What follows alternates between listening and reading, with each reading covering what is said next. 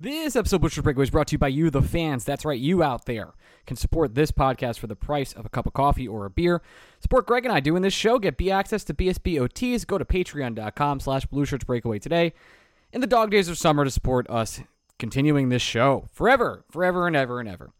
Today we have Ishaan Tharoor of the Washington Post. We talk about a lot of things that's going on with Russia players, the Rangers postseason, etc.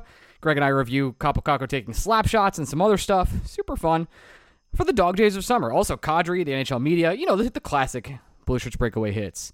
All right, without further ado, here we go. Hi, everybody. It's Mark Messier, and you're listening to Blue Shirts Breakaway, the #1 Rangers podcast.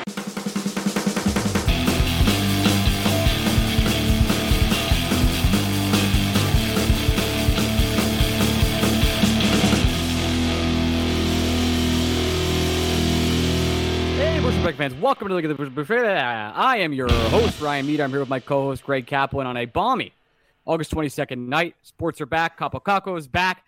It's best shape of his life season. Gregory, say hello. It's funny that it's the third time we've recorded the Open. It's the one you fucked up the most. It is kind of funny. We're having, I would say this has been, what would you call it, quote unquote, a week for us? A couple weeks, right? For both of us. A lot going on. You've got, some job things happening. I have some personal family life things. So, you know, we're just chugging through step by step. Somehow we record this podcast every week. And usually we don't re-record the Opens. We just don't do that. But right. I'm having technical issues. You're good enough to go ahead and do that job for me. And I really appreciate that about you. Yeah, I'm asking for a raise. That for sure. You are? Is happening. You want more than the 50%? Yeah, I think it's time we have that discussion. We might as well have it open. Hey, Ryan, you've only edited 379 of these.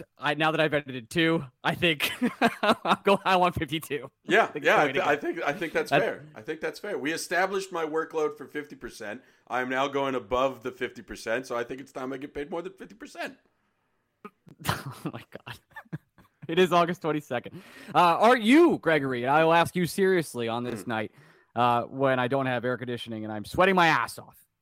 Are you in the best shape of your life? Oh, God, no. You kidding me? I haven't been able to feel my legs since Memorial Day, and you're wondering if I'm in the best shape of my life? Dude, I ran a mile, and I think I have a calf strain. I'm pretty sure it's done. Well, I think the running's over. It's all downhill from here. But, yeah, no, seriously, I have a condition that literally there's no cure. It's just time. So to say that I'm in the best shape of my life when in order to be in the best shape of my life, I need to be physically moving, and I can't quite do that some days, yeah, safe to say I'm not. I'd say. Time heals all wounds, as they would say, I think. This one literally. I don't know. Eventually you die and you don't feel anything. Right. Okay. Let's talk about Kakko. Right, of course, yeah. Or you get reincarnated as a dolphin. You can, never mind, I'm not going to get into this. Okay. Kaapo Kakko, the hockey player. Best shape of his life season. The videos are finally starting. That video, you say, is Kaapo Kakko skating across the ice and shooting a 107-mile-per-hour slap shot. It's literally the best thing that's happened to me in the last 4 days. 1 million people have tagged me on it. I haven't gotten back to it. I haven't reposted it or whatever. I've just been swamped with a lot of personal stuff. I haven't gotten to that. But those, I don't know, I think it was 11 seconds of just watching Kaapo Kakko skate across the ice and shoot the puck as hard as possible, which would have been the second highest shot mile per hour in the history of the All-Star game. I got a little excited. I said, you know what? I need Ranger hockey. Nothing else is going well for me right now. Ranger hockey is the one thing I can get. It's the one thing that can save my existence over these next couple weeks. And I know we're still, 50 days away from opening night? So we've got a lot of time and a lot of podcasts to go. But it was the first time I felt that, we're kind of getting close. Kaapo Kakko, I know we've had the first redemption tour. Didn't go so well. I totally understand that. I know we've only had 43 points, period. That's the whole thing. It hasn't been great.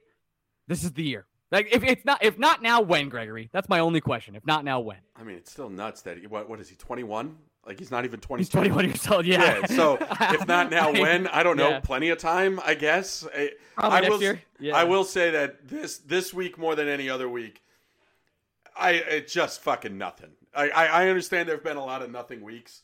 Thank God Trouba was named captain and gave us something to talk about for a 2-week span. But this, I think, is the truest, doggiest dog day of summer week that you have as a hockey fan where, it gets bad when people start relitigating Henrik Lundqvist versus Carey Price. Like, it's not a debate. We don't need to have it. There's a very clear right answer and wrong answer. And yet we get to this third week of August every summer and someone's like, hey, by the way, which one's better? And it's insane. We do this every summer. It's a tradition. It's like I do enjoy the people. Yeah. No, I wasn't saying anything. I was rambling about. I do enjoy the people that cut off like the first 2 years of Henrik Lundqvist stats and then put Carey Price like 2 years after Henrik Lundqvist retired and use those stats. And they're like, look, Carey Price is better. That's awesome, isn't it? But how many times on this podcast have we done the biggest proof of hockey players being stupid is saying that Carey Price is the guy they want if their life was on the line and they had to win a game? It's just... Yeah, Henrik Lundqvist is right there. He's right there. The overinflation of Carey Price has happened at every level, and then it gets to a point where people start thinking Carey Price is actually better than he is because they cite the overinflation of Carey Price, saying, well, they wouldn't have this opinion if it wasn't true. And if there's anything you've learned about, I don't know, humanity in the last 5 years, it's just that if someone thinks something, that doesn't mean it is something. I feel like that is the bare bones minimum of what you should be able to take away from the last 5 years. This is really fitting, by the way, that we're going to have Ishaan Tharoor on, who's a Washington Post reporter. So just look at that. That's called natural...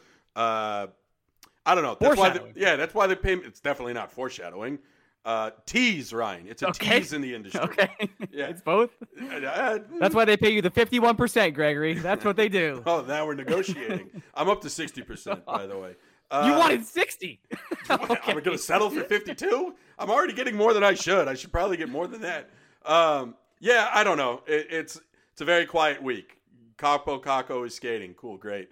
You haven't talked about the World Juniors yet, and Othman being a gold medalist, and not only that, our backup goalie of the future winning a gold medal, and maybe the best play in World Juniors history of blocking a puck on. I mean, the game was cool, the ending was fucking awesome, but I mean, it's World Juniors. I know we know how you feel about it. Oh yeah, how many minutes did you spend watching World Juniors this summer? I watched appropriately, like I'm not counting highlights. Yeah, no, not even counting Twitter highlights. When did you turn on the TV and watch World Juniors? I was in Canada, so I was flipping through the television and I watched, I would say, 6 minutes of World Juniors. I also watched 7 minutes of 3v3 ice hockey, which we had the founder on this podcast a couple years ago. Yeah, I should be watching. And I think they just finished their season. I should be watching more of that. I didn't catch any of that. I don't know if you know this, Ryan. The New York Mets pretty good at baseball, so I've been spending most of my free time with them in some way, shape. Have you changed your opinion on Brett Beatty? No, he's hitting 130. He still stinks. What are you talking about? Got it. I don't know. I'm just asking the question. Yeah, I mean, if you want to trade me first overall pick that you fraudulently got in our fantasy league for, not getting into fantasy baseball. We are not doing that. You have plenty to shit on me later in the show when we can talk about the. Well, you want to talk about Liverpool? No, we'll talk about it with Ishaan because we'll save it for Ishaan because he's a big Arsenal guy. We'll save it for that. I'm picking up what you're putting down. I'm better than you. It's great. Everybody gets it. Yeah, I don't know, buddy. I just don't care about World Juniors. I don't have it within me. I care about as much about World Juniors as I do the futures game for Major League Baseball. Or it just doesn't mean anything. It's an all-star game for kids. There's nothing. Super cool. Yeah, but there's nothing like long term you can take away from it. There's no life lesson here. You shouldn't be changing your opinion on any one player based on how he plays in a glorified 7-game all-star game. It's like thinking a soccer team is going to be good or bad because they do well in friendlies. It means next to nothing. It's nice to see these kids. It's very important to them. I'm not saying it should go away. The sweeping statements that always come out of World Juniors just drive me up a fucking wall. They really do. I can't stand it. So I just don't waste my time with it. I got other shit going on that I can do. I'd honestly rather do nothing than watch World Juniors. Totally fair. My one big takeaway is actually this. The quote from Othman where he was like, hey, listen, if you don't want to play with the big boys, I was like, okay, I'm in. I actually do like this kid. He does seem like an absolute pest. And I am very excited for him to eventually be a Ranger. And it will not be this year. It's fun to get excited about Othman. It's just he has to beat out Kraftstoff. That's the only way. There's no other way. He's not going to play in the bottom bottom pair, like the fourth line. Not going to happen. That cannot go down. But if he could somehow if he could somehow beat Krastov, if he could somehow beat Krastov, my God, he's phrasing, having a hell of a summer. He really is. I mean, gold medal first off, and then finally, if he could do that, he can make the team. But even then, they're going to want to have the contract slide. It's just such a weird situation. We've been over it a couple of times. Yeah, there is something we can talk about, Greg. Oh, if you'd like. I mean, define like. Lou Lamoriello has finally awakened, so that's nice. And he did miss out on Kadri. Oh my God, have we not podcasted since then? We have not. A lot went down. Holy Christ. Yeah, incredible. Just incredible. But it's funny to dunk on Lou, and we correctly will. Because, oh my God. At the same time, I think the bigger loser or losers coming out of this entire Kadri situation is fucking hockey media. It just has to be, right? It's a joke. I don't know. We slander it all the time. I'm sure that's part of the reason why none of these guys want to come on the show, because we talk shit about them, and then we ask if they want to come on. You think Greg Wyshynski the reason he doesn't want to come on this show? Well, no, Greg Wyshynski the reason he doesn't want to. We don't invite that motherfucker on this show. But like the Elliot Friedmans of the world that we've definitely reached out to, and we don't hear back from. It's like, oh, I wonder why not. And it's because of rants like these that I'm about to have, where it's just a joke. We were told all offseason that it's only a matter of time until Nazem Kadri signs with the Islanders. It's all quiet on Nazem Kadri because Lou probably has a contract locked away in his safe. Nazem Kadri will be an Islander. That's why there are no rumors, blah, blah, blah. And then Nazem Kadri's like, yeah, no, I talked with the Calgary Flames for a week because nobody else was talking to me, and we got a deal done. And it's just like, do your job, I guess, is all I'm asking you to do. Talk about bare minimum, Ryan. Again, this situation doesn't happen in other sports. It's a rant. It's a conversation we've had multiple times in this pod. We don't really need to have it again. But there have been 7,000 Donovan Mitchell rumors since his trade request. We're now getting firm trade package offers that the New York Knicks are putting out there for Donovan Mitchell. And we know it's probably only 60% of what the Jazz want. We are well informed in the conversation, right? In baseball, you know everything that's leading up to the deadline and everything happening at the deadline. NFL training camp, you understand fucking who's going to be the third string tight end for some teams. Then you know what Nazem Kadri, a top 3, hands down free agent in the National Hockey League, is going to do. And again, it's bad publicity and marketing from the team perspective. You're trying to sell season tickets right now when nothing is happening in the hockey world. Why wouldn't you want there to be rumors out there that you're highly interested in a player? Do you not think you would sell more tickets, therefore make more money, if you are connected to Nazem Kadri and rumors? Do you not understand that rumors are good business for you, the rest of your organization? Who cares if Lou Lamoriello wants people knowing his business? The people who care are the fans of the team, who are your lifeblood and the whole reason why the salary cap hasn't gone up in 4 years. Why are you? What in fuck are we doing? It can't be this hard. I'm 33 years old, unemployed, and with a podcast, and I understand this. That's one of the most powerful sentences you've ever said on this podcast history. Well, yeah, I mean, it's also fucking sad, but whatever. It is what it is. Yeah, here we are. Speaking of great quotes, I mean, I can't love this quote anymore. This is from Lou. Sometimes some of the best transactions you make are the ones you don't make. Oh God, fucking. Thanks, buddy. Me. The best that is literally the Fred Wilpon era Mets wrapped up, where our best trade deadline acquisition is a player coming back from injury. That's all that is. It's like the best move we made. We got a whole team. They're just injured. Oh my Christ. Yeah. No, here's the thing. The Islanders clearly understand they needed to upgrade their player personnel in order to be more competitive in this hyper-competitive Metropolitan Division, which is buried in a hyper-competitive East. It's another thing we've talked about this summer because, again, we've run out of things to talk about. So you understand that the team needs to get better. Now, whether you'd go 7 years on Kadri, I think all of us would sit here and say, shit, we say it about Trocheck, right? 7 years is too much. But you don't worry about, if you're a team willing to give Nazem Kadri a 7-year deal, your window's clearly right now, which means that you're not really worried about years 4, 5, 6, and 7. You need years 1, 2, and 3. He's that guy you needed to do. I understand there are concerns about him leaving Colorado, where he won't be playing with the Rantanens and the McKinnons of the world. All valid reasons. But don't be connected to a player and then be like, you know what, we weren't that interested. You're not you don't quit. You're fired. That's essentially what he's saying. It's just such a weak look. It is a week, especially because as people you reported before, I think Weeksy, who we've invited on this podcast as well, mentioned, and Weeks is probably the best of the insiders now, just to give him some credit. He's gotten a lot of things right. Only like 1 or 2 things wrong this summer. He mentioned there's 4 incoming transactions for the Islanders in the next couple weeks. Well, 3 of those transactions went through today, and the 4th one was probably Kadri, and they just lost him to the Flames. But it doesn't. Congratulations. Again, the post narrative. Now that everybody is revealing what actually happened, it doesn't sound like the Islanders ever lost him because they never had him. Right? If you're giving the Calgary Flames a week to clear out Sean Monahan in order to sign Nazem Kadri, that doesn't mean a deal was done and all of a sudden Kadri got cold feet. That means you told Kadri you were interested and then never called back. That's what that is. Imagine Lou just like, hey, you know what? I'll wait till the season to call the guy.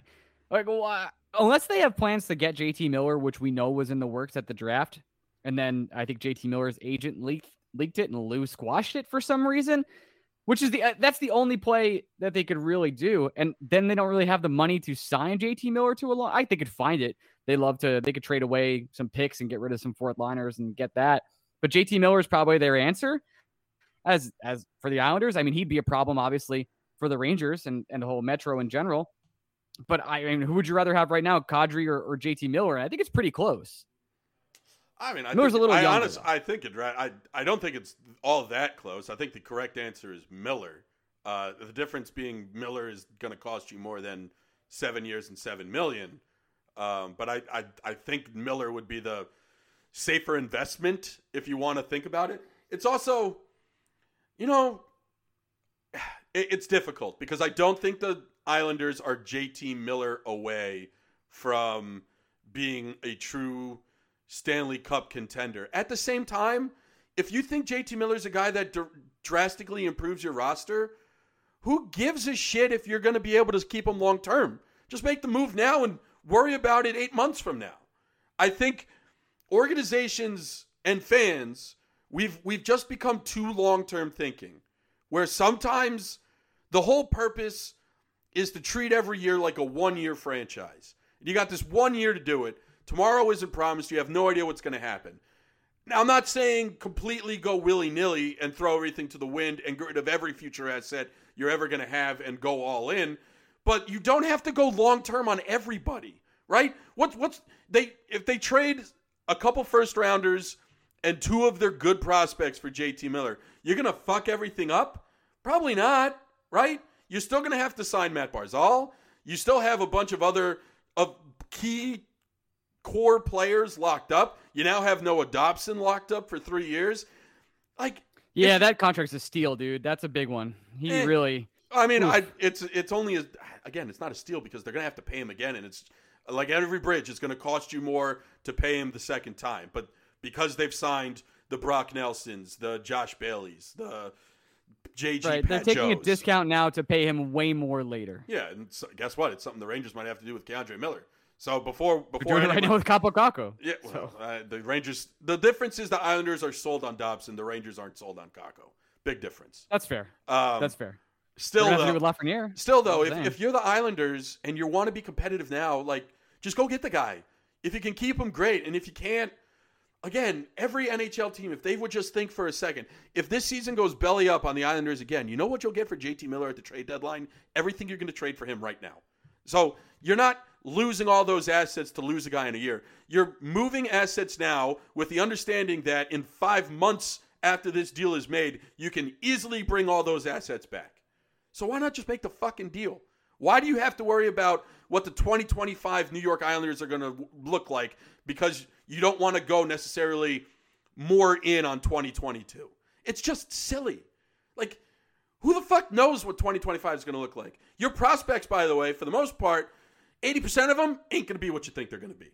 So move them for a guy that you think is going to help you right now. And then if you can't keep the guy, well, that's a problem for next month. Just fucking do something. Give the fans something to be excited about. What does an Islander fan right now have to be excited about? Nothing, dude. And Ranger fans have everything to be excited about. Like, literally, like Igor's a dad. He's got dad strength now. Congratulations to him. There's more to be excited about in New Jersey than there is in Long Island. Like, you're losing to the Devils. What are you doing? Do something. Also, the Devils, credit to them in some ways because they have great social media and they like love to get out there and at least advertise their team. They want people to come. You can't blame the Rangers. You can't blame the Islanders for that. Again, everything flows through Lou. The team doesn't know what they're doing because Lou won't say anything. So sad. What is the social media team supposed to do? Yeah, it's sad, man. Because when you're the Rangers, I understand why Dolan does what he does, where he keeps people out. There's only a certain amount of media that are allowed to cover the team. You know, they've all credit to them. They've done a lot more in social over the past couple of years. But the New York Rangers, they played MSG. They're a big team. They have a lot of prestige, huge fan base. They don't have problems getting people in the door. MSG is full. Period. End of story. You get real diehard fans. You get business suites. You get people coming in from out of town who want to see a hockey game. That all happens. But with the Devils and the Islanders, like that's a little different. And if you have UBS, which you just spent a shit ton of taxpayer money on, by the way, it should be your job to fill up that stadium. And the Islanders just don't do that. Tickets are cheap, man. It's kind of like going to a Brooklyn Nets game, like $4. It's like, what's going on? Yeah, but it's very strange. Unlike the Nets, there's actually a fan base that follows the team and would love to be more excited about the team, and you're just giving them shit. That's true. Credit to the Islander fans. They do come out. Like when Nassau Coliseum was bumping, dude, it was real. It's a real place to play. Super fun. Yeah, I know Islander fans in my life. I've never met a Brooklyn Net fan. Not one. Well, wait, that's not true. I live with one. Yeah, he doesn't count. I don't count him. He doesn't. He doesn't count. He really doesn't count. No. Sorry, Aaron. But it's I don't know. It shouldn't be this hard to understand that you're running a sports team, where the whole point of running a sports team is to generate news about your sports team. And sometimes generating news about your sports team involves creating rumors about your sports team and about being interested in players to make said sports team better. It's not like Lou treats it like it's the State Department and he has the fucking nuclear codes. We're talking about the National Hockey League. It literally doesn't need to exist. In the grand scheme of things, it's not important. And if you're going to treat it like it needs to be guarded like state secrets, people are going to lose interest. And that's how you get to this week in August when we're talking about Capo Caco taking slap shots. Because the league very clearly is not interested in continuing to market itself through this time of the summer, which is just silly. I do love, I feel for some of the people that have to go on NHL Network through these couple weeks. We do 2 shows a week, you know? I can't even imagine, like, all right, let's go through the Leafs lineup one more time. Like, oh, God. Oh, well, I saw, like, what about their power? I saw, like, the NHL Network, it's release our top 10 everything list week now, and their winger list was hilarious. I love top 10 week. Their winger list was hilarious. It's so bad, I don't want to go over it. I don't. This wasn't me trying to. I'm not going to go over it, but I always get super annoyed with even some Ranger fans when I mention, like, hey, Artemi Panarin's likely a top 15 player in the NHL, and they're like, dude, not even top 30. I'm like, what are we doing? What is happening? Do people forget? I don't understand. He had a shaky playoffs where he was probably playing injured, and people have changed their opinion about him. That's essentially what it comes down to. Fucking crazy. The one thing I am excited for, because I always get a kick out of this article every year. He's been on the show, and I'm not like the biggest fan of his prospect work, but Corey Pronman's under 23 top 100 ranking, or like top 150, where he had like Keandre Miller and Niels like in the 140s last year or something like that. That list, that's spicy. I do want to talk about it. As soon as it's actually out, I will chat about it immediately. But that's like the only article I can. Is there a hockey article you're like looking forward to? Because like as a teenager, and even in my early 20s, there were plenty of articles each year I'm thrilled to read. Like Keith Law's top 100 prospect update ranking every August. I'm chomping at the bit. I want to read it. A lot of the old Bill Simmons columns before his fingers broke, where it's like the fantasy manifesto by Matthew Berry. All of these things. Outside of like 32 Thoughts, a weekly column that I love, is there like a column you're looking forward to this year? No, and the thing that even frustrates me with 32 Thoughts is, like, again, I love Elliot, but he waits until news is official to tell us everything that happened about that news. Like, tell me as it's happening. I wish hockey media understood how this is supposed to work. They just don't. It's not there for them. And it frustrates. Do you think it's because the NBA like agrees, like, hey, it's better for us if all this gets out immediately, all the time, and hockey culture? It would be Ryan. It would be one thing if it was just the NBA, but baseball works the same way. Football works the same way. Like, it's just hockey. Football's wild. It's just hockey. Shit, dude. Now that you're a big soccer guy, soccer works the same fucking way as every other sport. Oh, a player wants out. We know those 5 destinations the player wants to go to.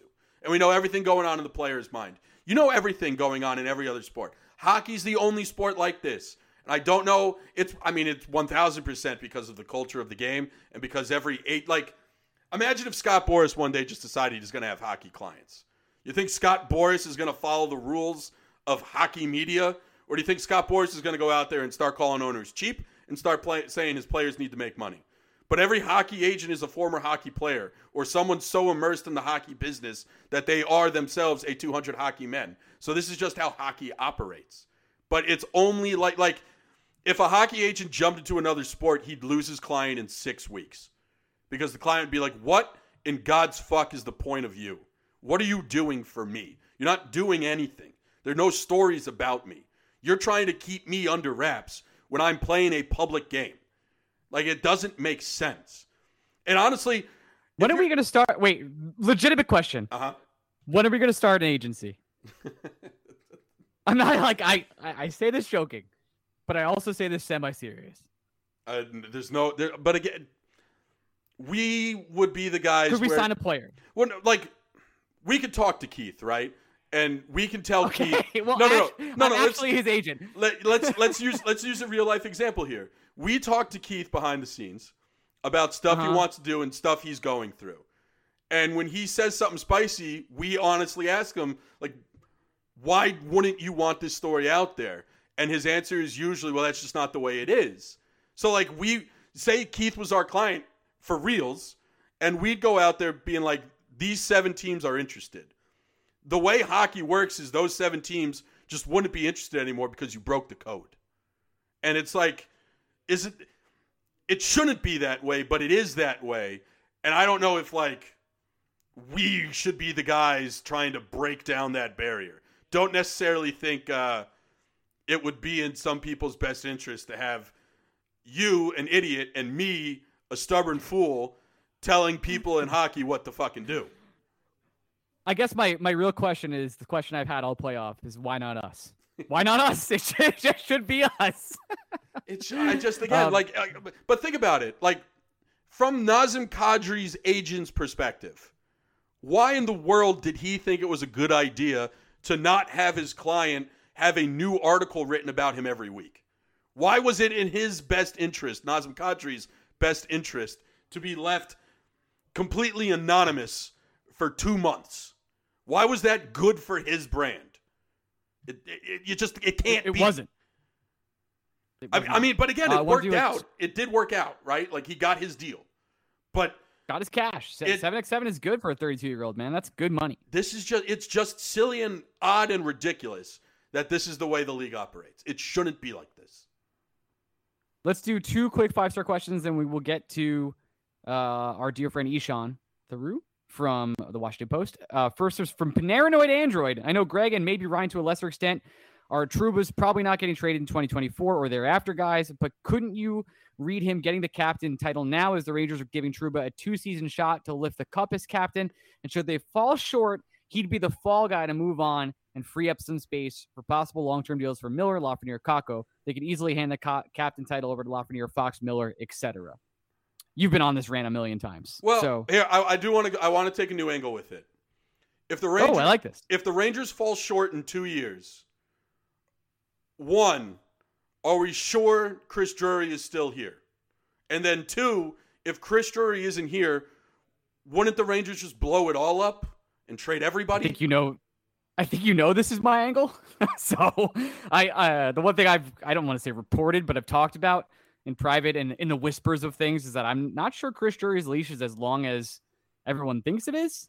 I think he's trying to be as ingrained as possible, hiring his whole staff, trying to but this is not a secret. You and I have talked about how the Rangers have a 2 to 3 year window here to win a title. And I think if that doesn't happen, Dolan might sell the team. New owner might come in. But I guess my point, Ryan, is if it doesn't work in these 2 to 3 years, why are we making arguments to keep 34-year-old Mika Zibanejad, 35-year-old Chris Kreider, 33-year-old Jacob Trouba? Like, shouldn't everybody be going? Like, everybody wants to say it'll just be Trouba if the Rangers fail. But if the Rangers fail, it's everybody. Like Panarin, Mika, Kreider, Trouba. All of them. They'll only keep Keandre, Lafreniere, Igor. Those are the only threes that are guaranteed to stay. Fox. Right. Did I say Fox? Who did I say? You said Keandre, Lafreniere, Igor, and Fox. And Fox would be the fourth. Yes. Those are the four. Everyone's like, if it doesn't work, Trouba's gone. Guys, if it doesn't work, everybody's gone.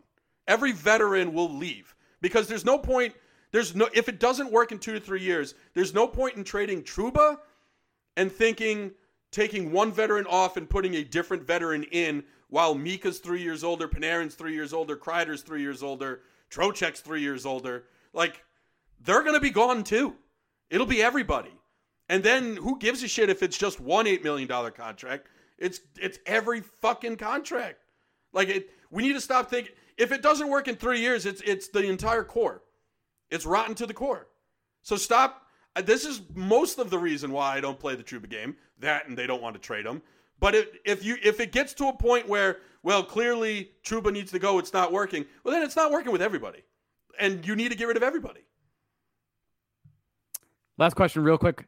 David, who has more dirt, the Braves front office on the young players or Lieber Hayek on Chris Drury? It's pretty close, but it's definitely the Braves. It's the Braves. It's I don't know like when they signed these kids as amateurs, do they immediately take a family member and put a gun to their head? Because I don't understand how these deals happen. They don't work with Boris for a reason. Not to go full circle there, but they stay away from Scott Boris. But I'm just asking. What the funny thing is, the one player that has said he wants to bet on himself is Dansby Swanson, and it's a guarantee that he's gone. It's just the stone cold lock that Dansby Swanson will not be re-signed by the Braves after this season. It's not going to happen. So, but at the same time, Dansby Swanson's going to make a shitload of money because he bet on himself. He's going to get a $200 million contract. He was barely getting Mike. If he wanted to sign a Michael Harris deal 4 years ago, he could have. And the fact that he didn't, he doubled his money. So I just don't understand why not one player is looking at Dansby Swanson and going, oh, this could be me. All right, let's transition over, and we'll say hello to our dear friend Ishaan, who we haven't spoken to in like a year plus. Transition. Hey, we're back with our recurring guest, Ishaan Tharoor. He's from the Washington Post. He's a foreign affairs columnist. Ishaan, welcome back to the show. Thank you so much. Thanks so much for having me back, guys. How are you guys doing? We're doing good. You know, dog days of summer, good days of the Premier League, which we will get to. Interesting days of hockey where Lou Lamoriello wakes up for a day and then his off season's over. But we haven't spoken in such a long time. What was the Ranger playoff experience like for you? And as you know how it was for us, I mean, we were every other day recording. It was just nonstop. It was a roller coaster ride of emotions. I couldn't believe they went that far, kept pushing, and then obviously the heartbreak and defeat. But what was it like for you after obviously all the years of Henrik Lundqvist and those runs to go on this run with this new core? It was phenomenal. This year, my wife and I had a baby in November. And I got, I work at a very enlightened company that gives a really generous 5 months parental leave. And so I spent a chunk of my paternity leave just watching games I never really had a chance to before. And it was just so exciting to hop on. I'm a diehard fan throughout, but to be able to really kind of live in day and out the way you guys seem to on a regular basis to embrace this team and to watch the narrative evolve over the course of the season. This whole, initially it's just Igor plus whoever, and then come sort of February, March, we started playing pretty well. And then the trade deadline hit, and then we had this recurring kind of conversation about whether we're good. And part of it was convincing ourselves. Part of it was feeling grumpy that nobody else was acknowledging how good we are. And then the playoffs happened, and yeah, absolutely, it was My expectation was, yes, let's just win one round. We won that round in pretty hilarious fashion, and everything else. You guys said Carolina, it's gravy, but man, I was so stressed about losing to Carolina because they pissed me off more than most of the other teams. Well, with the exception of the Devils and the Islanders, and yeah, getting within a couple of games of the Stanley Cup Finals was something at the start of the season I would not have imagined. But now I would be disappointed next year if this team doesn't make another step. I'm that enthusiastic and optimistic about where we are and about the room to grow and clearly about this group of guys who have pretty fun chemistry with each other, and it's really easy to love them and to root for them. And that's not always been true for some Rangers teams in the past. Ishaan, the next question has befuddled some of our guests that we've had on through the summer, but I think it's an interesting one to ask because while the Rangers lost Kopp, Vetrano, Mott, Strome, and really just added Trocheck, do you think the New York Rangers are better on opening night than they were in Game 6 against the Lightning? 100%. And yes, I'm a bit of an incorrigible optimist on this. I've seen how a bunch of the national hockey media outlets kind of rate us as having slipped back a bit because we lost those guys to free agency and we're a bit younger and we're counting on this X factor of our young kids to really take that next step. But I think hopefully there are signs that they will. Hopefully we'll be in a scenario where they get the ice time we want them to get. Although I am terrified about, say, a Sammy Blais or Dryden Hunt being in the top 6 coming opening night. And I think that could happen to us. But no, I think we're going to be better. And it's Keandre is going to get better one more year. Braden Schneider's going to get better.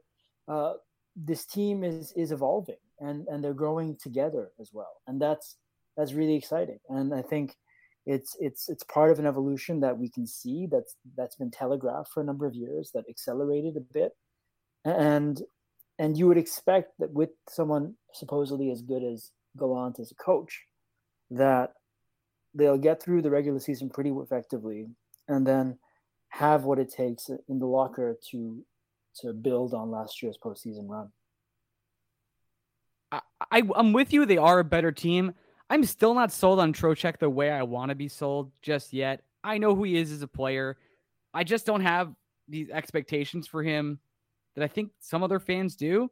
And I think it might be because I'm a Ryan Strome homer. It might just be that. Like that I liked Ryan Strome a lot. And I think he provided, despite the comedy of missing open nets and the pain it provided me, I think the chemistry he provided in the locker room, and obviously what I had with Panarin, I thought was pretty strong. And now obviously Trocheck is wearing the number 16, so we're going to trick Panarin into passing to him instead, which is good. I know that was Trocheck's number in Carolina, but I'm just not as high on him as I want to be, and I'm sure I'll fall in love with him very quickly.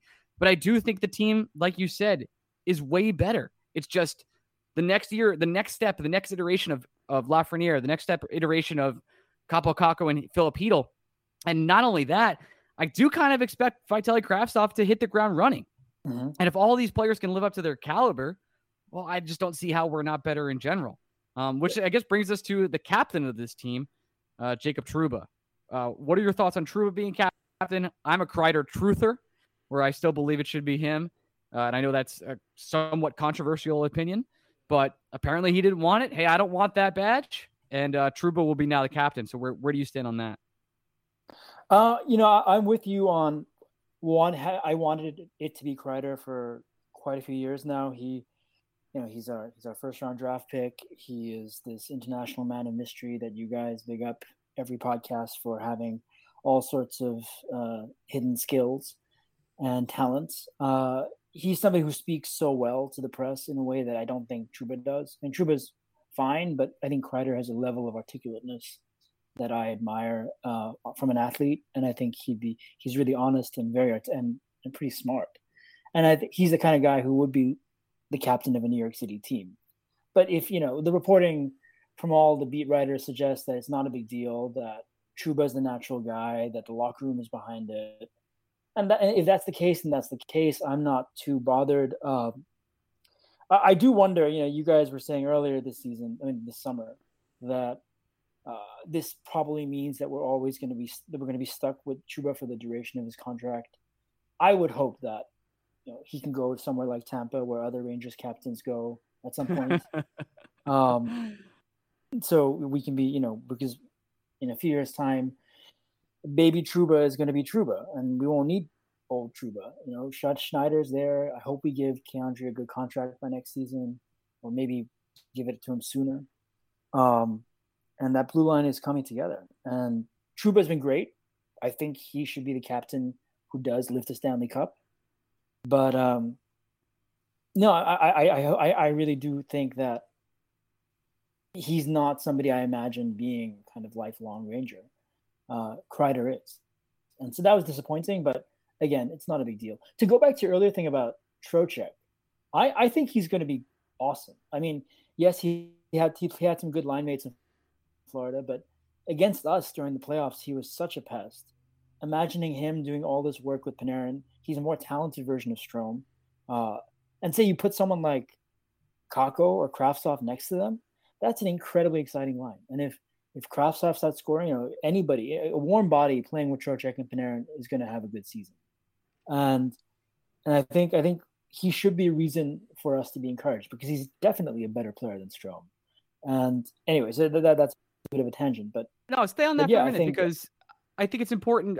I also think fans think he's like this much bigger player because of the hits and the physicality of his game, but he's actually shorter than Strome. Like, I know they like weigh the same amount, but Strome's 6'1", he's like 5'10" or 5'11", whatever. And it's just like, I know he's a totally different player than who Strome is. Strome didn't get to those dirty areas. I understand that. And I know he's a pest and he's got that physicality to his game. I know. I just hope that offense translates. Panarin makes everything happen, right? It doesn't actually matter. He'll find you in the hard places, so you'll score or make the right pass from him. But I just haven't gotten there yet with Trocheck, and it's going to take me like 10 minutes or 10 games, one or the other, to really fall in love with him. Yeah, we'll see. I think he. Well, not to cut you off. I just think the biggest difference between a guy like Strome and a guy like Trocheck is like, Strome is perfectly fine being the guy who you go on a long road trip with. He has a good music playlist, and he's really just there to be along for the ride. Now, what he does on that road trip is really important, but he's kind of happy-go-lucky and good. Trocheck's the guy where, like, if you get a flat tire, not only is he going to fix your tire, but he'll just, like, steal another car so you don't even have to worry about changing the tire. And it's just a different mentality that I think this team clearly lacked. Mm-hmm. No, totally. And I think, he's a pest. He's going to have a few of those Jesper Fast qualities that we missed when Fast was playing with Panarin. He's very fast, incredibly skilled on the puck. I think he's going to give us something we haven't seen before. Strome, I never was particularly high on him. He was a limited player in many ways, and I think we could have always done better. I would have really preferred to see Chytil in that spot for a longer spell, but we never did.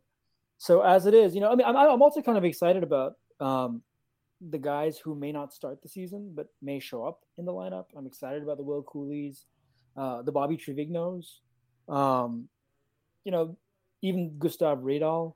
There are some X factors that we have in depth that I don't think we had before, and it's a lot of fun, kind of shit-stirring, fast playing, aggressive hockey players. And so I think it's going to be a pretty fun team, even when, say, we have a spell of injuries. And frankly, I don't know if you guys watched the World Juniors or any of them, but I watched a couple of the games with Canada since there were 3 Rangers on them. And Brennan Hoffman, man, I think there's a pretty. I think you tweeted this, Ryan. I think I wouldn't mind the Rangers figuring out some kind of way to keep him on the team this year. I think he'll get 9 games, man, and I don't think it goes further than that. I think that's as far as it goes. I mean, you see him play, and it's astonishing. He is such a shit stirrer, and he's a piece of shit. He really is, Ishaan. He like the hits he lays. How like it's. I know he gets some nasty penalties or whatever like that, but he lays people out big time. And you're like, whoa! And he's got the scoring touch too. He's got it all. He's an incredible shot, and he's a smart player. And he was just destroying these. There's that shift where he laid out 2 Czech players in one shift, and it was kind of comedy. And yeah, no, I would be really curious to see how he does. And they're saying that it'd be a waste to keep him on the fourth line. I don't know. I mean, I think he'd be a pretty fun fourth liner to have for a season. I mean, it just goes back to the point we were talking about, where like, in theory, him getting 9-10 minutes a night in the NHL is probably better for his long-term development than going back to the WHL where he's just going to dominate again. Like it once again is just third straight podcast where we're going to say it's absolutely silly that he can't go to Hartford. It is the dumbest rule that's ever existed. Yeah, well, at least we'll definitely still see Will Cooley, who looked pretty good for a couple of games, and he was playing with McTavish and Bedard. And I think he could be a perfectly competent fourth liner for us next season. So we'll see where he fits in the whole backlog of players. Ishaan, sorry. Go for it, Ryan. Like you said, there was like so many fun options though. It's like, even like a guy like Ryan Carpenter, like that's exciting. Like, I don't know why it is, but like you can make that bottom 6. I think you can make, how many guys can be in the bottom 6? Obviously only 6, but what do we have? Like 10 guys that can actually play in there. Like that's interesting. Mm-hmm. Where it's the top 6 is set in stone for the most part. I do think Kapokako and Lafreniere and Hedl can start on the third line if they really need to kid line it up again. Like you said, Sammy Blais will start in the top 6. But Blake can play in the bottom 6, no problem. Gaudreau can go up and down. There's so much flexibility among the forwards this year that it makes for like a really exciting, and like they have the depth to withstand any injuries there. Now on the defense, that does not happen. They don't have that depth. Mm-hmm. It's just like, hey, Niels Lundqvist is here now if someone's hurt. And after that, like, enjoy Tharoor or Hayak. Like, that's it. Like, nothing else is going on. So it will be fun to see what happens with the depths in the forward this year. There's so many options for Gallant to play with if he really wants to. Yeah, I cannot believe that Tharoor contract. I forgot that we gave him a multi-year deal, and it's unbelievable. Yeah. And I was at the Capitals home opener when we played them the first game of the season, and Tharoor was in that number 5 Girardi jersey. And it was just terrifying to watch. I mean, it's actually kind of amazing to think about that game. Georgiev was the goalie, and you could see visibly watching him that he had all sorts of mental struggles during that game. He was lacking confidence. He was kind of berating himself constantly. The whole team looked so fragile. And to see that team evolve over the season, and we know what it is and what it can be. It's been awesome. Well, Ishaan, the last time we had you on, there was, first of all, you're not just the foreign correspondent, foreign affairs reporter for the Washington Post. You're also that for Blue Shirts Breakaway. Last time we had you on, Artemi Panarin was facing some difficulties in Russia. Now we're having you on, and there's a war, which begs the question, how much of this conflict between Russia and Ukraine, straight out war, terrible, awful, all that stuff. But how much of it should your average hockey fan be focused on in terms of, what, 15% of the NHL is made up of Russians probably? Yeah, it's close to 60 players. So I don't know what that is for the overall. You guys do the math. No, frankly, yes, I think the average hockey fan, the average human should pay attention as much as they can or want to what's happening. In a couple of days, we're going to mark the 6-month anniversary of the initial invasion. It's a pretty grim situation on the ground, every day in Ukrainian cities. Apartment buildings, civilian areas are getting hit by Russian constant fighting on the ground in various places in the country.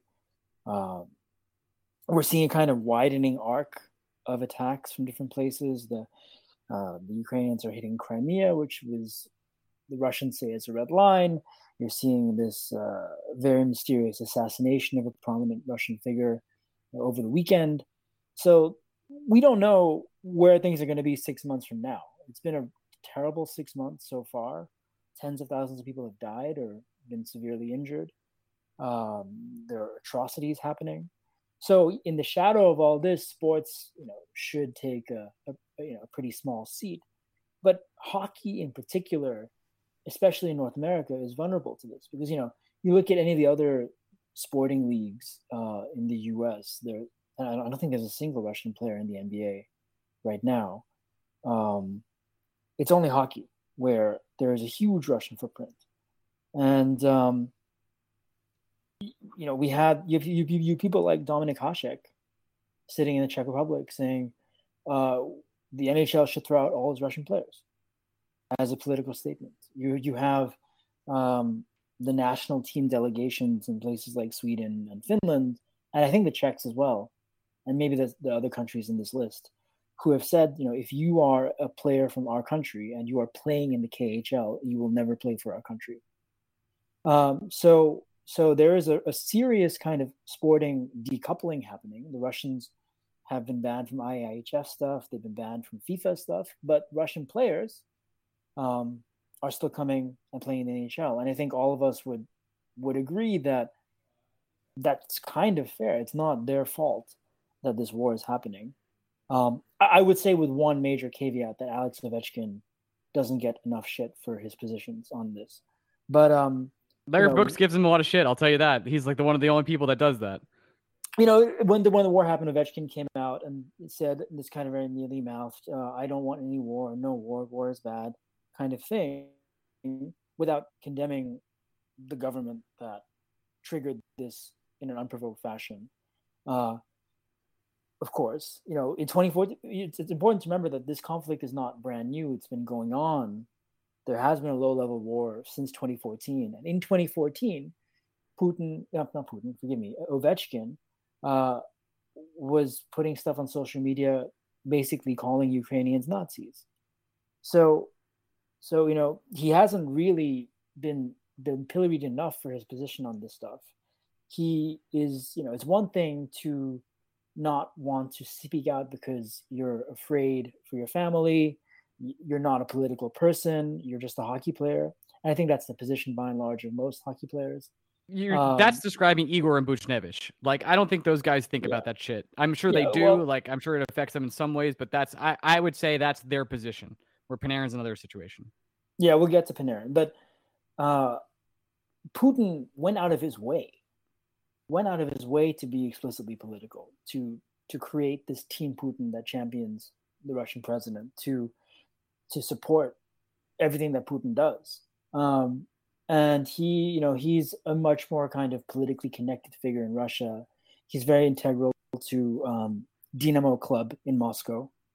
And people suggest that when he retires, he'll go off and become president of Dynamo. There was a picture of him that the KHL posted not long ago, wearing a Dynamo jersey in some preseason kind of warm-up. So he's still very much, part of the landscape in Russia in a way that most other NHL Russian players are not. I mean, most NHL Russian players are keeping their head down.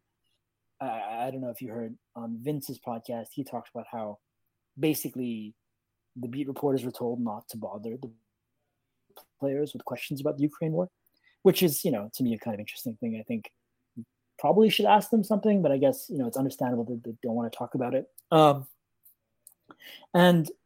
And yeah, I mean, I think we do have to worry about, there's a lot of uncertainty about what will happen if things spiral further in certain ways. What are the kind of levers that foreign governments, the leagues themselves want to use to express outrage over what's happening in the war? That could mean, a growing chorus of people saying Russian players should not play in the NHL, which would be, terrible as a Rangers fan. But who knows what the moral stakes may feel like at that point. And then there's the other thing, which we saw kind of vague evidence of this summer, that Russia is one of these countries that can block you as a citizen from leaving the country. And we may see maybe, in months to come, scenarios where more players, Russian players who do go back home, don't get allowed to leave again as part of Russia protecting its prime assets or insisting that they play in the KHL instead or something like that. I don't know whether that's going to happen in the coming months. I think there's been a lot of reporting about how the NHL teams have told their Russian players, don't go home. We don't know what's going to happen. And you'll be liable if you can't come back for your contracts. Ishaan, something that is always curious to me. Now, sports washing is something that's happened since the invention of sport, right? Like you can go back to the 36 Olympics in Berlin and everything Hitler himself was trying to do. You can go back to the United States in the 1960s, not allowing Olympic athletes to have civil rights protests in the middle of medal ceremonies. Mm-hmm. You can literally, every country in some way, shape, or form has participated in sports washing. But what's most interesting is I feel like we are now in a time where we have been more aware of sports washing than ever before, either through, the Live Golf Tour, oil money in soccer, shit. Mm-hmm. We all know where the World Cup's happening in November and the reason why it's happening in November. But how aware, we don't really talk about it on a hockey landscape, but should we? Because in a way, yes, I don't think we can blame or hold responsible guys like Igor Shesterkin, Vitaly Kravtsov, just to name a couple Rangers that happen to be Russian. I don't expect those guys to be out calling Putin a piece of shit every day. I don't need it to. It's not going to do anything. At the same time, are we responsible if we're just talking about them as normal hockey players? Are we ourselves sports washing? I think it's a really great question. My instinct would be to say no. They're human beings who play hockey and play for the New York Rangers, and it's fair for us to see it that way. They weren't sort of hothoused engineered by the Russian state to play for the New York Rangers. They have their own histories. They have their own careers, their own struggles, their own life stories. I mean, Panarin, case in point, as somebody who did speak out, the guy he spoke out in behalf is now in prison. And he himself went through a pretty confusing and slightly murky experience where that has led to him kind of erasing a lot of his social media. Ishaan, there's a reason he has a Nokia phone, my dude. There's a reason. Indeed. So, yeah, I mean, I think it's one thing if the sovereign wealth fund of Arab monarchy buys a whole team as part of its kind of soft power largesse. It's another thing to penalize somebody purely on the basis of their nationality for playing a sport. And, I think it is complicated in terms of, where do you draw the line in terms of FIFA can ban Russia from participating, but we allow individual Russians to play. But I do think that makes sense. And for that reason, Wimbledon blocking Russian tennis players to me seemed quite a grotesque thing to do, because we can't really control our nationality. You can't control where you're born. And we disqualify you for something doesn't seem right to me. At the same time, there is going to be pressure, especially if this conflict gets worse. And there probably is going to be pressure on foreigners playing in Russia from various camps, And so, yes, I think people like Igor Shesterkin, they have gone under the radar. I think quite deliberately the NHL and the teams are trying to keep this pretty much under wraps and not bring too much attention to it. But as this war drags on, if things spiral and get worse, which they very well could, their kind of continued presence, in our lineups, is going to more people are going to pay attention to it, and that may lead to more uncomfortable conversations. I think this is the perfect transition, because we're talking about sports washing, to talk about the Premier League. Because, Greg, unless there's other things you wanted to dive in with the Panarin or any of the other players. Oh, no. I am all for talking about how terrible Liverpool is right now. That sounds wonderful. 2 points, baby. 2 points. Ishaan, you are notoriously an Arsenal fan. You have had a great transfer window. Jesus comes over from Man City. Is the striker you needed as an Arsenal fan. Maybe he's just immediately a fan favorite because he's just creating offense in ways that is unbelievable. Last year, Arsenal had this start from hell, similar to what Liverpool is going through now. And now you are, as the fans say, top of the table with Man City drawing Newcastle this weekend. Where is your head at Arsenal-wise? Have you watched All for Nothing on Amazon yet? What's going on? 3 games down, 35 to go. No, I mean, I think like when the schedule came out, it looked like we would have a good start to the season. I think if you look at their next 5 games, given the way they're playing, there's a chance that they're going to be, have a pretty impressive record come the start of October. But absolutely, I'm a 3rd generation Arsenal fan. I've supported this team for decades at this point, and I have not felt this both excited and just kind of comfortable about them in, I would say, at least a decade, maybe 12, 13 years. And so, yeah, I mean, I don't know how many of your listeners want me to go off about them, but yeah, Jesus is great. We've not had a striker. We're at the end of the show. Go for it. Fuck it. Yeah. I mean, we've not had a striker. I do think, surprisingly, if I had to say, Liverpool is the number 1, but I think Arsenal is quietly the 2nd most popular team among Ranger fans. Wow. I mean, there was this great sports bar on 14th Street called the Blind Pig, which used to be, I don't know if it's still there. Someone tell me after you hear this.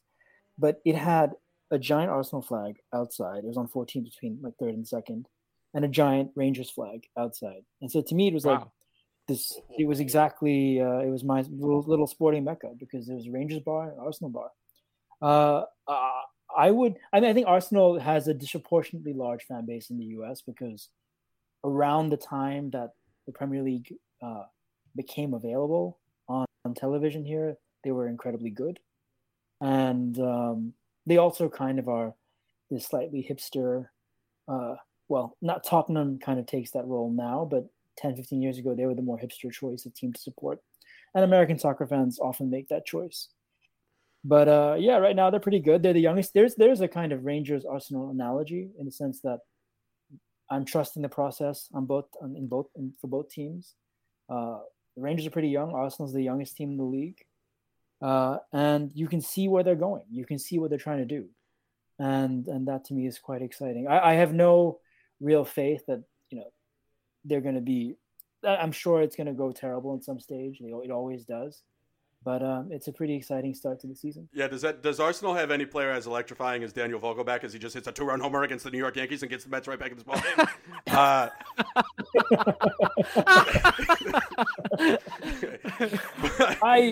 But yes, no, answer the question. Who is the Daniel Vogelback of Arsenal and why is it Gabriel Jesus? Because those are just the 2 most talented people in the world right now.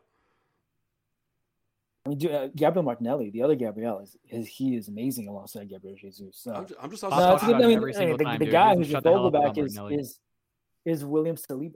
Oh my God, that cheer this weekend to Takia for Sabia is just Saliba is everything I've ever needed in my life. And I just didn't even know. Yeah. I didn't know I needed it, and then it happened, and I don't remember what life was like before it. And every team is going to do this now. Every fan base in the Premier League is going to be doing this for their one player on their team. And it's going to get very annoying very fast, I think, because you're going to hear it on your TV and every game now. But no, he's great. He's a unit. He's fast. So I'm assuming that's why he's like Vogelback, right? He's kind of a big guy. You said he's a unit and he's fast, and I thought you went back to talking about Vogelback, and I got a little confused there for a second. Ishaan, you and I were talking before the show about how the Premier League this year has just been electric. And if you're out there and you haven't, you're just listening to this for no fucking reason, and you haven't watched the Premier League, now's a good time to get in, because every single game, despite my team in Liverpool absolutely shiting the bed in the big ways we'll get into, every other team is also shiting the bed in big ways, with the exception of Arsenal. And it's been upset after upset. Every game is a banger. I can't, every schedule, every time slot has a game where you're like, all right, is this game going to be good? And it's like, what, a 9 out of 10 every single time. And you're like, I can't believe I'm watching all this great soccer. This first 3 weeks have just been undefeated, with the exception of me rooting for that team that just stinks right now. Well, but Ryan, not just that. It's like, from an American perspective, there's never been a better time to watch the Premier League if your interest is just in how America is doing in the Premier League, which makes the whole Christian Pulisic thing even more impressive. But Fulham has Anthony Robinson and Tim Ream, and Robinson specifically is a highly interesting player that we're going to have to pay attention to leading into the World Cup. But yeah, like Leeds United States of America exists, and just Brendan Aronson doing everything you would ever want an American to do at any time. But it's just like, not only are the storylines there from a neutral perspective in terms of you get batshit crazy games like Newcastle and Man City drawing at 3, or Fulham beating Brentford 3-2 late, or Southampton has 2 second half comebacks already under their belt that just didn't happen last year. Like, the neutral is being entertained, but now more than ever, Americans have a reason to pay attention to how Americans are playing in England. And you'll be doing it ahead of a World Cup that's in the middle of the season, which is also something we've never seen before. It's going to be a really weird variable for the whole thing. But I think it's going to be great. I mean, let's put to aside the weirdness of it being in Qatar and all the politics around that. I'm probably actually going to go for the Washington Post to the World Cup, which would be pretty fun. Wow. All things considered. But yeah, I think, if you are just getting to it now, what better way ahead of the World Cup to acquaint yourselves with a lot of the world's best players, definitely the world's best league. Get in and support Arsenal. I told you to, Ryan, but you chose not to. I did. My wife fell in love with Klopp. I fell in love with Klopp. We tried to invite him into our marriage. Here we are. It didn't work out. I mean, you did make the healthier choice, but we'll see. I don't know, man. I watched my team lose in the cup final and then lose on the last day when I was with like 100 people. It was fucking miserable. So, yeah. I will say the one Premier League. What I've experienced, then we'll talk. I'm just saying the one Premier League game Ryan has physically seen in person was another amazing Arsenal collapse. It was wonderful. It's hard to be a fan of Arsenal if you're going to be there and watch that game. I did watch it. It was wonderful. But yeah, Liverpool fucking stinks right now. Oh my goodness. You'll be fine. You'll be fine. Oh yeah, I know. It's all right. You'll finish top 2 as usual. Maybe top 2. Maybe. I actually don't think we're gonna finish top 2. I know I'm kind of being pessimistic right now, but the midfield is so ravaged and the injuries on the team is just. I don't think they're gonna buy anybody. Like it's just not gonna happen, and they're just still playing James Milner, who's 37 years old. It's like kind of like what's going on here? So.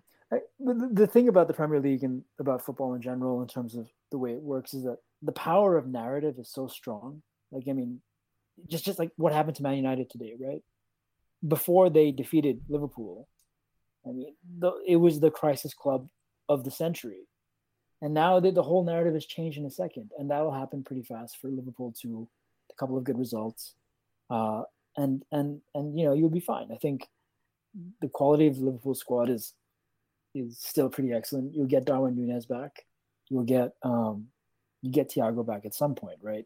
And yeah, but he's prone. He's a little injury prone. Matip's out for a couple weeks now. Jota's still out. A couple strikers gone, transferred out. To bring this full circle, I think the beauty. First of all, I still think Man United is in crisis, and just because they got 3 points today, that doesn't mean anything to me. But this is the beauty of the 3-point system. The 3-1-0 system, if you want to do any league based on points, is perfect because of exactly these reasons. The good teams are going to rise to the top, and the bad teams are going to sink to the bottom. There are no accidents that happen in a 3-point system. Yeah, I mean, let's also bring in promotion relegation too. I mean, I would fine, not in the NHL, but I mean, there's no reason why the MLS. I mean, there are plenty of reasons, but the MLS is just way too big. Sorry, Greg, I use this as a launch pad into something else on my mind. But I agree with you. 3 points in the NHL would make so much sense. Well, no, but, it's still incredible. The MLS, soccer is bigger than it's ever been and probably ever will be in the United States. And interest in MLS is still at its infancy stage.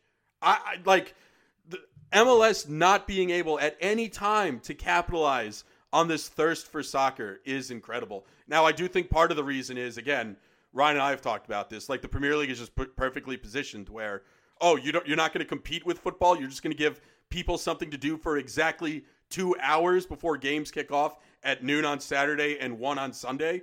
Like, you just, that's natural positioning where you're not asking people to choose. You're asking people to do both. Whereas MLS, there's no consistent scheduling. We don't know when games happen. There's no, like you said, promotion relegation, so there's nothing really on the line in terms of what's on the line in these other leagues. The MLS is the ability for them to continue to fumble United States interest in a sport. It honestly is kind of fascinating. I mean, the thing is that they are still a financial success story. I think the quality of the game is getting better every year. But as a very, very obsessed soccer fan, I never think about the MLS.